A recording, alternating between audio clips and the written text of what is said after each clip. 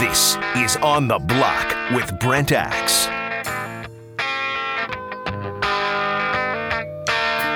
Hey there, welcome back. You're On the Block, ESPN Radio, QSportsTalk.com. Great to have you here, friends. You know what we're doing on Monday? We were just talking about this during the Q Sports Talk break, but let us bring in the radio audience to this. So we are going to be doing this very radio program at the mothership, the Mighty Wegmans in DeWitt. And not only at the Mighty Wegmans in DeWitt, I'm going to be at Register 6. Come on through. I'll bag your groceries and do the show at the same time. Now, that would be something. No, we're going to be somewhere better than that. We're going to be at the Burger Bar. And not only are we going to be at the Burger Bar, special guests, Felicia Leggett-Jack and Dave Schaffer are going to stop by, hang with us, talk some hoops. Now, we'll see what the Orange do tomorrow against Pitt. They should beat Pitt. I'd imagine they beat Pitt. I don't want to assume they're going to beat Pitt, but Pitt's pretty bad, one of the worst teams in the ACC. But, let's not assume anything. Then they get the weekend off, but by the time we talk to Coach Fair, she's probably going to be a coach in her future, I would imagine, Coach Jack and Daisha, we're going to kind of know what their postseason fate is going to be in terms of what their ACC tournament matchup is. We're going to know a little bit more about what their NCAA tournament fate is going to be. Right now, Charlie Cream's got them in. Last four in. We'll know a little bit more about that Monday, and we will forecast it, and we will talk about it, and we will eat burgers, and it'll be a beautiful time. Live at the Burger Bar for this radio program on Monday at the Wegmans in DeWitt, the mothership. My Wegmans. My people. Let's go. Come by. Hang out. It's going to be a good time. Have a burger. Talk some hoops with us. There was another thing I wanted to mention to you, which I cannot remember at the moment, so I'll remember and come back to that. In the meantime, so we just broke down the Syracuse-Clemson matchup, right? Zooming out a little bit here and what's on the line. Like, look, we're going to watch these games. And we're going to cover these games. We're going to talk about these games like we always do. But, for example, so I wrote a column about this today, what I was just talking about with the women's team, right? Like, they're still in the hunt. They're still very much knocking on NCAA tournaments door, right? They got to take care of business, win one or two probably in the ACC tournament to feel safe, and they're in. The men's team, we know they have to win the ACC tournament if they're going to go to the NCAA tournament. There's just no ifs, ands, or buts about that anymore. They could run the table the rest of the year. It doesn't matter. They have to win the ACC tournament to have consideration, to get the automatic bid. So everybody just kind of assumes, right? All right, well, the NIT is not my favorite, but at least it's some kind of postseason. Last year they had a losing record, and they didn't even go to the NIT. So, it's not like, they're going to miss the postseason altogether for the first time since the late 1960s, right, Brent? Well, that might happen. As Chris Carlson pointed out today, and I want to read you a portion of this, a pair of NIT bracketologists, and imagine having such a title, said Tuesday that Syracuse needs a strong finish if it wants to avoid becoming the first group with the unfortunate designation of missing the postseason altogether since 1969-1970. As Chris points out, it's been more than 50 years since Syracuse has missed the postseason in back-to-back years. It's one thing to miss the NCAA tournament, to outright miss the postseason, because I would imagine Syracuse would decline an invite to the CBI, even if they got an invite to the CBI. And by the way, don't go to the CBI. Like, just say no to that. Would they even invite Syracuse at this point? I don't know. But, yeah, that's what we're staring at here. That's the scenario that Syracuse has put itself in. Now, I'm not going to pretend to know the ins and outs of the NIT, but the people that Chris talked to that run, I was talking about this earlier this week, and if you want to torture yourself and follow this stuff just to know where Syracuse is going to go, there are two sites that are really good at this. One is called the Barking Crow. Stu Street runs that, who's quoted in Chris's article here. John Templon also does NIT bracketology, and you can find him on Twitter. They said Syracuse probably needs to pull off at least one upset this week, with Clemson tonight, Pitt coming up on Saturday, to have any chance of pushing itself into the NIT field. So Here are the numbers. Syracuse 16-11. Half of those wins have come in games the NCAA classifies as Quad 4. Yeah, that's no. Syracuse has not won a Quadrant 1 game. None of these things are checking the boxes you need, even for the NIT. As Templon said, quote, Syracuse's record is only good at the most superficial level. I think that puts them in danger of missing the NIT. If they don't win one of the 2 games on the road this week, I think they're just about done. Can you just hit that one more time? It's just for emphasis there. Street said, quote, I don't think they necessarily need to win out. I think they can get themselves to a point where they don't need to do anything too heroic in Greensboro. If they go 3-1, steal one of the 2 on the road, then take care of business at home, I think there's a chance, because that's Wake Forest. Georgia Tech does nothing for you in any postseason conversation whatsoever. But if they do beat Clemson tonight, if they beat Pitt on Saturday, and they beat Wake Forest to close out the year on March 4th, that would be hard for the NIT to ignore, I would imagine, because this is why I'm glad Chris did this article, because I think people are just assuming, like, the NIT will want Syracuse because Syracuse is a brand name, and they're going to want brand names in their tournament, so people watch their tournament and people buy tickets to go to their tournament. You're not completely wrong to say that, but let me go back to what Chris wrote here. The NIT selection committee doesn't adhere tightly to the NCAA process that is widely discussed each March, which we're now all too familiar with, right? The quad system and everything that we all know too well. But to go back to what Chris said, one that is college basketball fans associating quads with brackets rather than leg muscles or off-road vehicles. That's pretty good. But Street said the NIT committee has often closely mirrored computer rankings, and those rankings generally value the same things as the NCAA's net rankings do. So Jerry even talked about this today a little bit, and I want to go back to it on the ACC's net ranking and just net rankings in general. You could play in the Big Ten and the Big 12 and be 3-12 right now or 11 and have a significantly better net than some of the teams that are in our position where we've played well in conference. We've got 17, 18 wins, 16 wins, and it doesn't give you a lot of opportunities. Our non-conference schedule really hurt us. The league's non-conference schedule, where teams got off to a poor start. I think we're in that boat in terms of we dropped 2 that we shouldn't have, and had opportunities within conference play that we could have capitalized on and weren't able to get over the hump.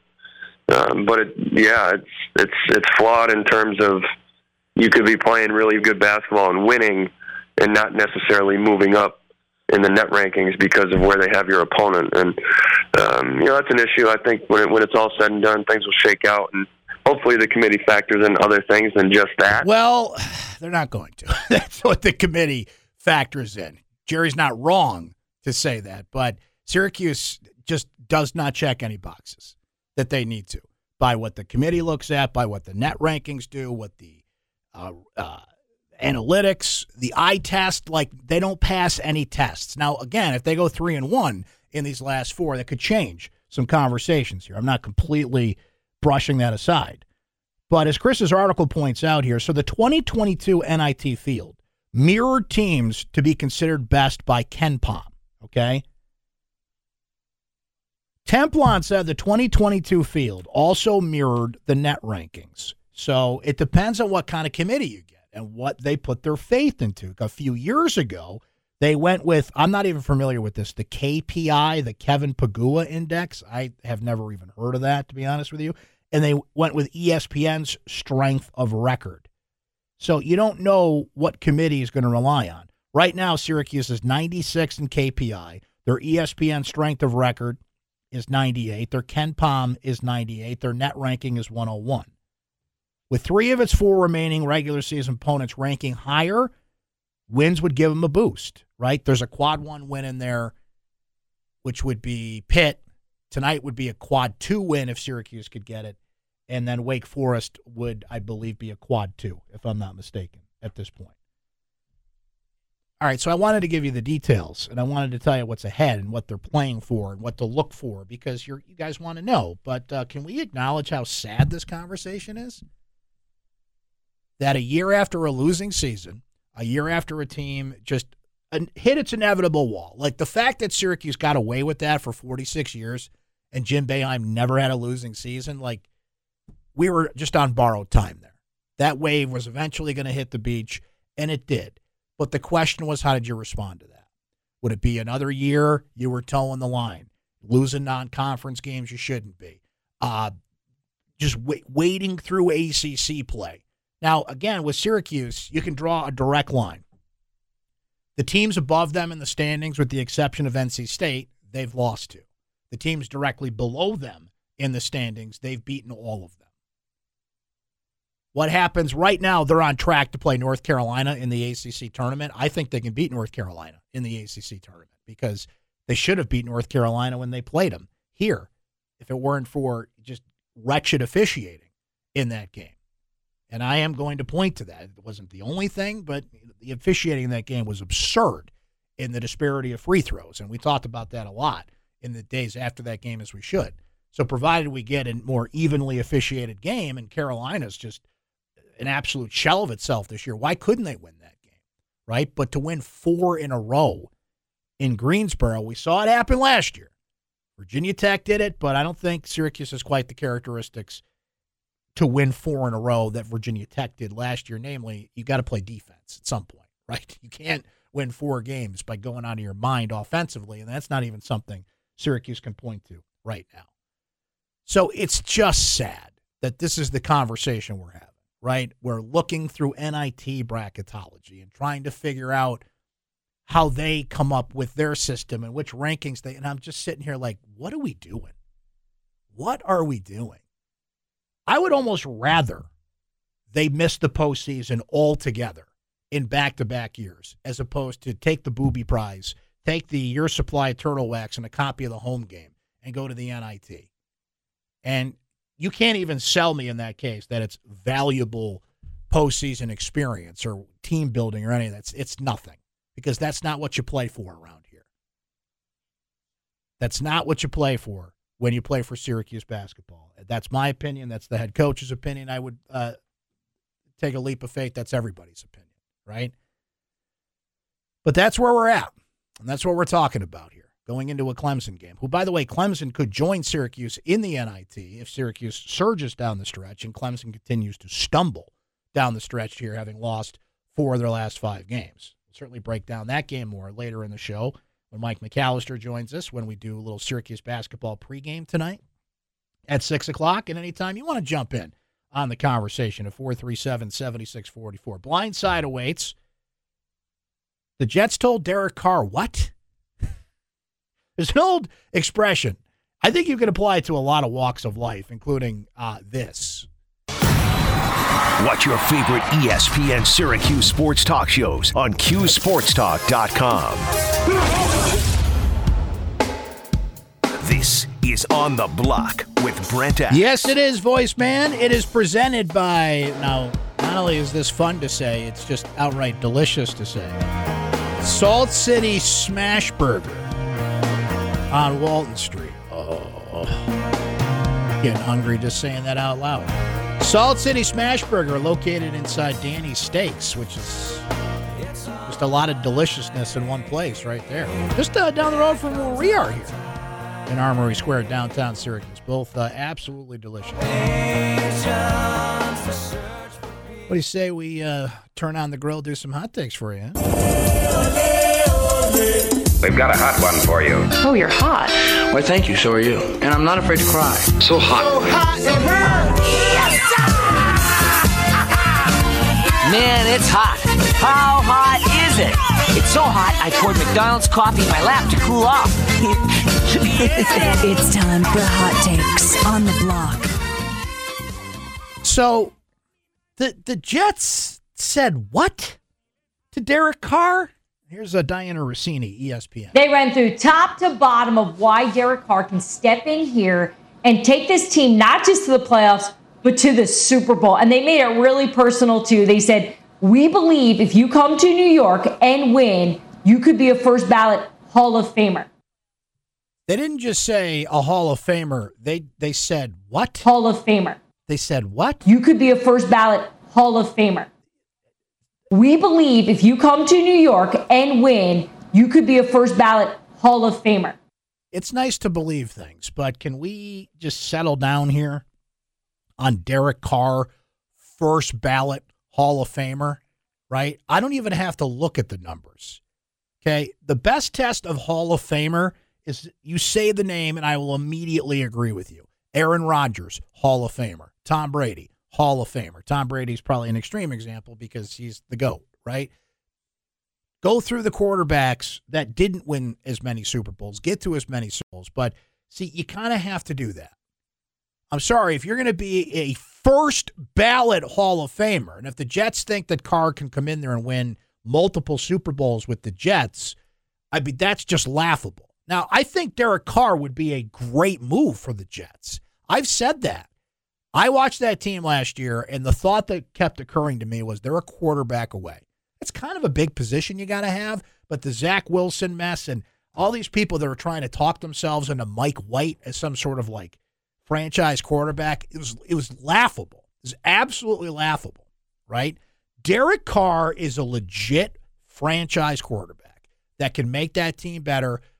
They've already got a lot of great weapons there if they have another great draft and build that team around him.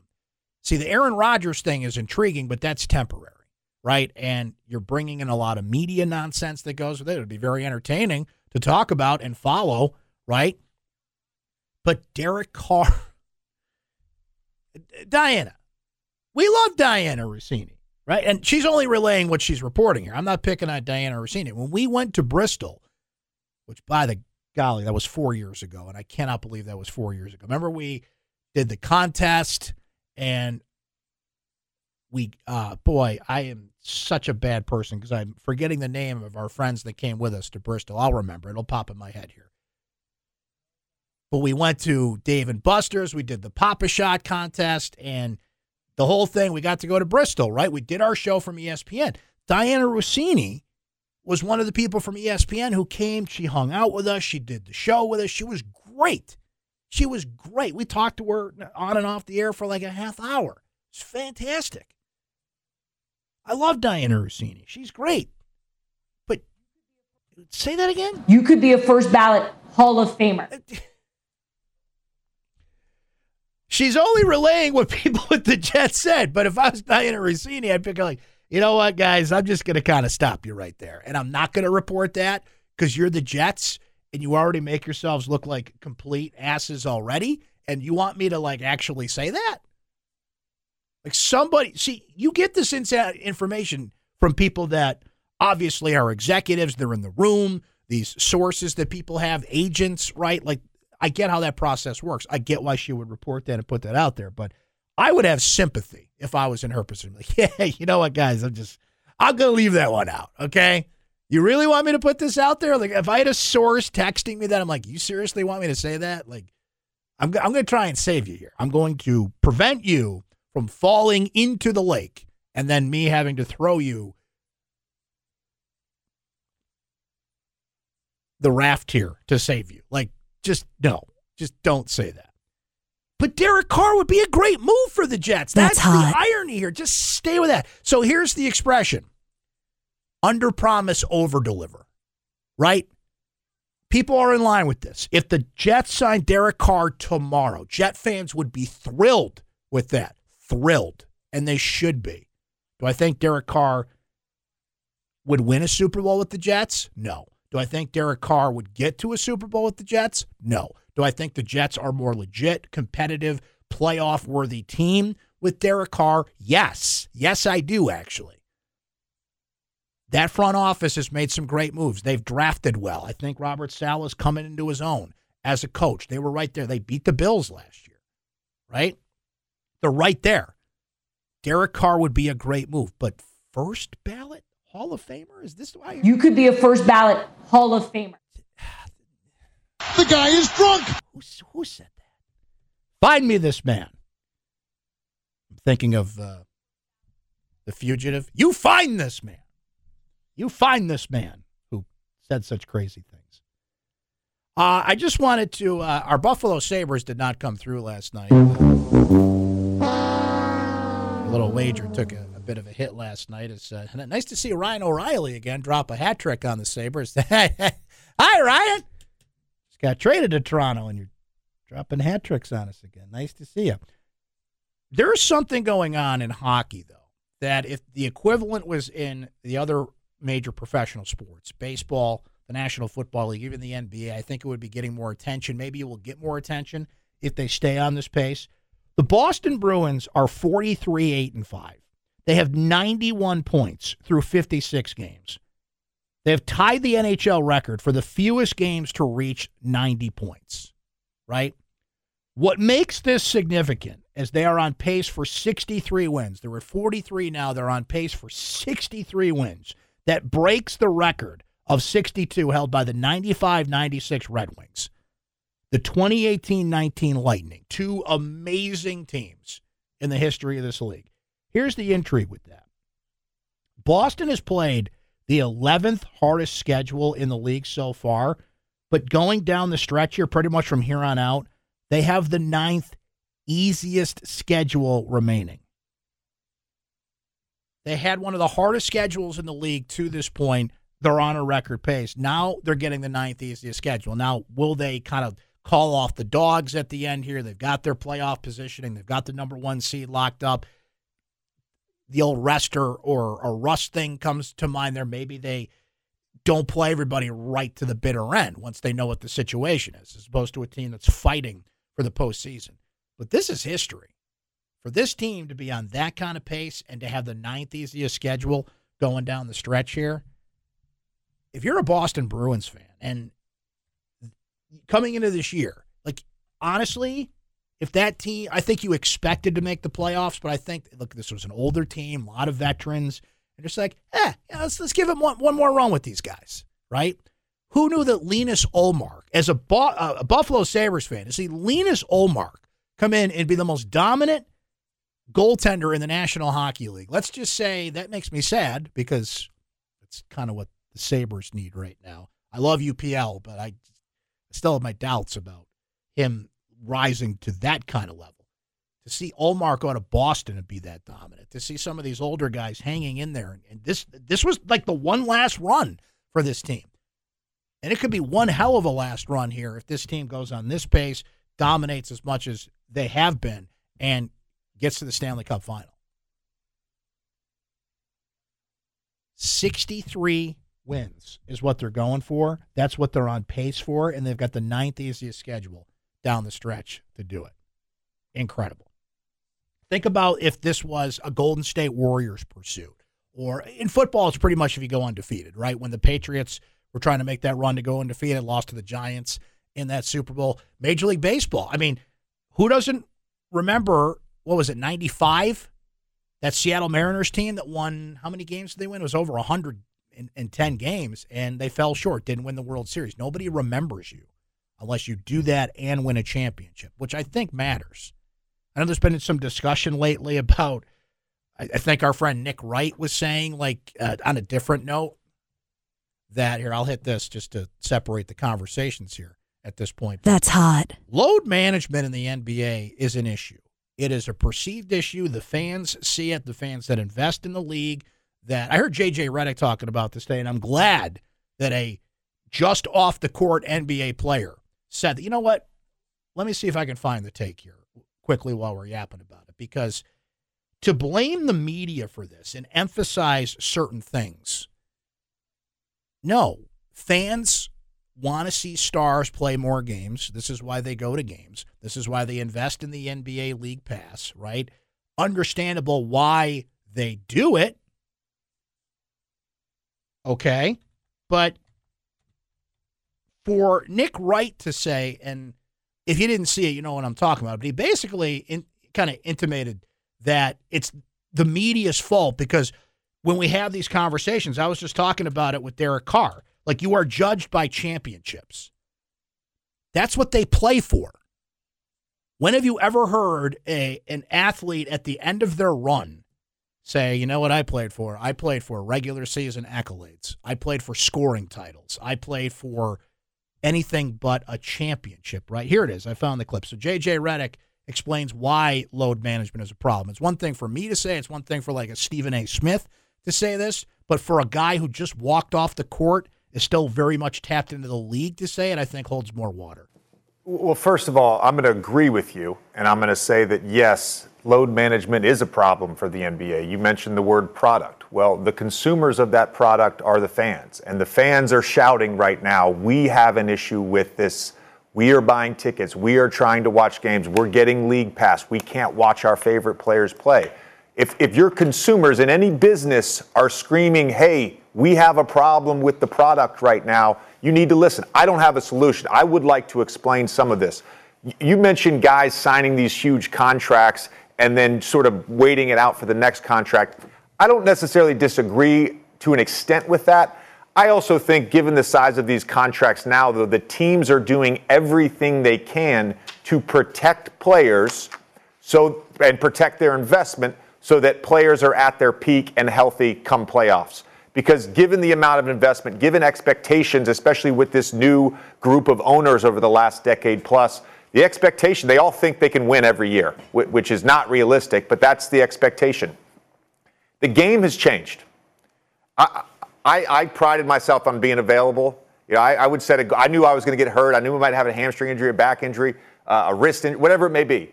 And I would always say at the beginning of the year, I'd like to play every game, but if I get to 75 out of 82, I'm happy with that, right? It wasn't about managing myself. It was about the expectation I'm probably going to I think that's more reasonable, right? Just be available, play in every game. If things pop up, you manage it. But there might be data here that proves me wrong here, that if you sit this many games, it's more manageable to be healthy in the playoffs. I don't know. And I don't want to pull it back in my day, but back in my day, did Larry Bird do this? Did Michael Jordan do this? I mean, maybe some players did, and I just don't remember it, but it is a problem. Perception is reality, right? Players changing teams. You can't keep track of where these guys are going. It's good for drama. It's good for talk shows. Is it good for the league? You can't talk me into that. And the NBA is recognizing this. Adam Silver, I think, has finally come around on this, and I don't know what they can do. They're going to have to put it in the collective bargaining agreement. They're going to have to put it in contracts, but if you don't think this is an issue, I don't know what to tell you. I know it turns me off as somebody that's not a particularly big NBA fan to start with. It doesn't really motivate. Oh, where's Kevin Durant this week? Like, these kind of things matter. There's a health balance there, both physical and mental health, that has to be adhered to and addressed, and I understand that. But if you don't think this is an issue for the NBA, I don't know what to tell you. I know what to tell you about who's coming up. That's Mike McAllister. He's going to drop some knowledge on us coming up in about 5 minutes. Looking forward to that. This is On the Block with Brent Axe. Welcome back. Great to have you on board here on the block. ESPN Radio, QSportsTalk.com. Lukey has entered the studio with 5 questions. We don't know what those questions are, hence the name of this little segment we call here. It's time for The Blind Side. You may fire when ready, sir. So, I'm not sure if you saw the Terry Francona story. Which one? How he was so nervous to do his pre-spring training speech to his team that he couldn't eat the night before, he couldn't sleep, and when he did finally eat, he undercooked his pasta, causing him to chip a tooth. Yikes. So my question to you, That's Brent, a bad night. Have you ever gotten that nervous about something that you do routinely? There's a lot here. Okay, so yes, there is. He undercooked his pasta so much. Yes. He chipped a tooth. How long does also one... swallowed that tooth. Oh, that's brutal. Because I asked him about it. Why'd you chip your tooth? He said, I was so nervous. Was this his first time making pasta? Like, how long do you think you got to cook pasta? Yeah, that's like, if it's a question. Crunchy enough that you chipped a tooth, like he probably barely put it in the water and took it. Like, you got to cook it at least 6-7 minutes. The only thing I could think of is if it was like a frozen pasta meal, but maybe yeah, I don't know. To al dente. Okay. Now, do I get nervous about things that I do all the time? Sure. I still get little butterflies before the show every day. Okay. That's good to know. Yeah. Still love the game. Yeah. Still love the game. Still want to do a good show. And, you know, that 45 minutes or so before we go on the air, still a little juiced up. I still get nervous before I teach classes. I still get a little nervous. Like I get nervous to the point I can't give public speeches. But if you don't feel little butterflies when you do something like that, like you don't gotta, I think your heart stopped beating, right? Yeah, and then So I get that with Francona. Good to see he still got the passion there. The icing on the cake was he spilled his coffee all over the speech too. Good God, he was a wreck. It's like a sitcom. Absolute wreck. So I heard you talking earlier about the NIT. There's a hot take somewhere in Cleveland where someone's, well, we can't handle this. You can't manage the team. Can't handle the postseason. Come on. That pasta thing, though, you lose a lot of points with me there. Trouble. Now, you talked about the NIT earlier and how, everything's garbage. Like, you shouldn't want to be there. It's not, the experience it's is sad. BS. It's sad. What's the difference between an NIT and a meaningless bowl game? The difference between the NIT and a meaningless bowl game, I would say, because there's 68 spots in the NCAA tournament, that's more equivalent to a bowl game. It's like the everybody goes to a bowl game thing. If you miss the tournament, it's the equivalent of missing a bowl game to me. There is shame in the NIT because that's not the standard, right? Bowl games are different because they're seen as rewards for teams that can't. Now, the playoffs expanded, but think about how short the list is of teams that actually get to compete for a championship in the bowl system. So the bowl is actually like, okay, here's something of value that validates your season.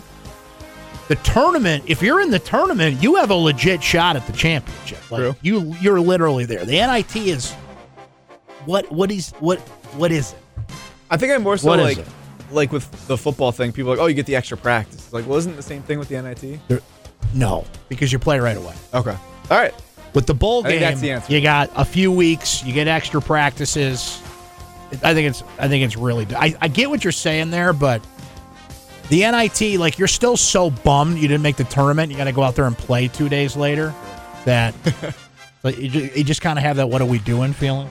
So Netflix announced they're going to do a series on NFL quarterbacks. Ooh. Here are the 3 quarterbacks that they traveled with this year. Let me know if any of these names interest you. Okay. Patrick Mahomes. Heard of him? Kirk Cousins. Okay. And Marcus Mariota, the big 3 of NFL quarterbacks that were tracked this season. Now, were they kind of like taking the let's follow a backup quarterback around to get his perspective? Well, he was kind the of starter for the Falcons for the first, I think, 8 games before he broke his foot. Marcus Mariota. Interesting choice there. 2 out of 3 ain't bad, I would say. Do you have any interest in watching? Here's the thing. It's funny. Because last night I got sucked in again, man. Every time Requiem for the Big East is on, I'm in. It's so good. I'm in. It's so damn good. It's the best 30 for 30 ever. Yes. Because I don't consider OJ Made in America a 30 for 30. I consider that like its own thing, right? That was the most incredible thing ESPN's ever done, arguably. Okay? When you're talking about just pure 30 for 30s, it doesn't get better than Requiem for the Big East. So I'm watching that, thinking last night, like, how good it is. Now to hear you say this, like, there's so many of these air quote documentaries now that I would imagine that the players were involved in the production, right? And I don't know. These things just feel so forced to me now. I do enjoy the look behind the scenes and getting stuff you don't normally get, but I don't know. I'm becoming more and more skeptical of these things. Like Drive to Survive was great. I didn't watch a ton of it, but I watched a few of them. I haven't gotten to the Full Swing Golf thing yet. I heard it's really good. Which I heard is good, right? Netflix, see, here's the thing. Netflix does a good job with these things. But the more I hear about these, the more I'm like, how do you make that as good as a 30 for 30? As good as some of these things that have been so well done. So color me skeptical. Now, the Texas Rangers were all asked who their childhood heroes were. Okay. And Jacob deGrom said he didn't have one. Now, I'm going to not allow you to say anyone related to you. Who was Brent Axe's childhood hero? Gary Gait. Wow.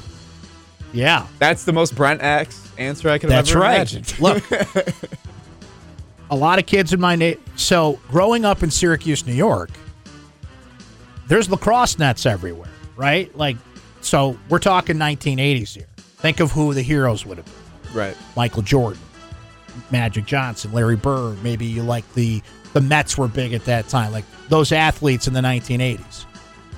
little Brent Axe running around playing lacrosse. Gate brothers. Gary Gate. So the fact that we get to talk to Gary Gate on a regular basis now, like, still bewilders me. That's really cool. I still get awed in his presence. Yeah. Like, I still have to check myself so it doesn't turn. Are you familiar with the skit, The Chris Farley Show? Yeah. Saturday Night Live? Yeah. That's me when I'm around Gary Gate. Remember he did Airgate? Yeah, that was awesome. Right? Jim Kelly was big, too. Kelly was big, too. So those would be my two. Quickly, I want to ask you this before you go to break. Is it possible to axe delay yourself? Is it possible to axe delay myself? I guess we'll find out. We'll be back after this.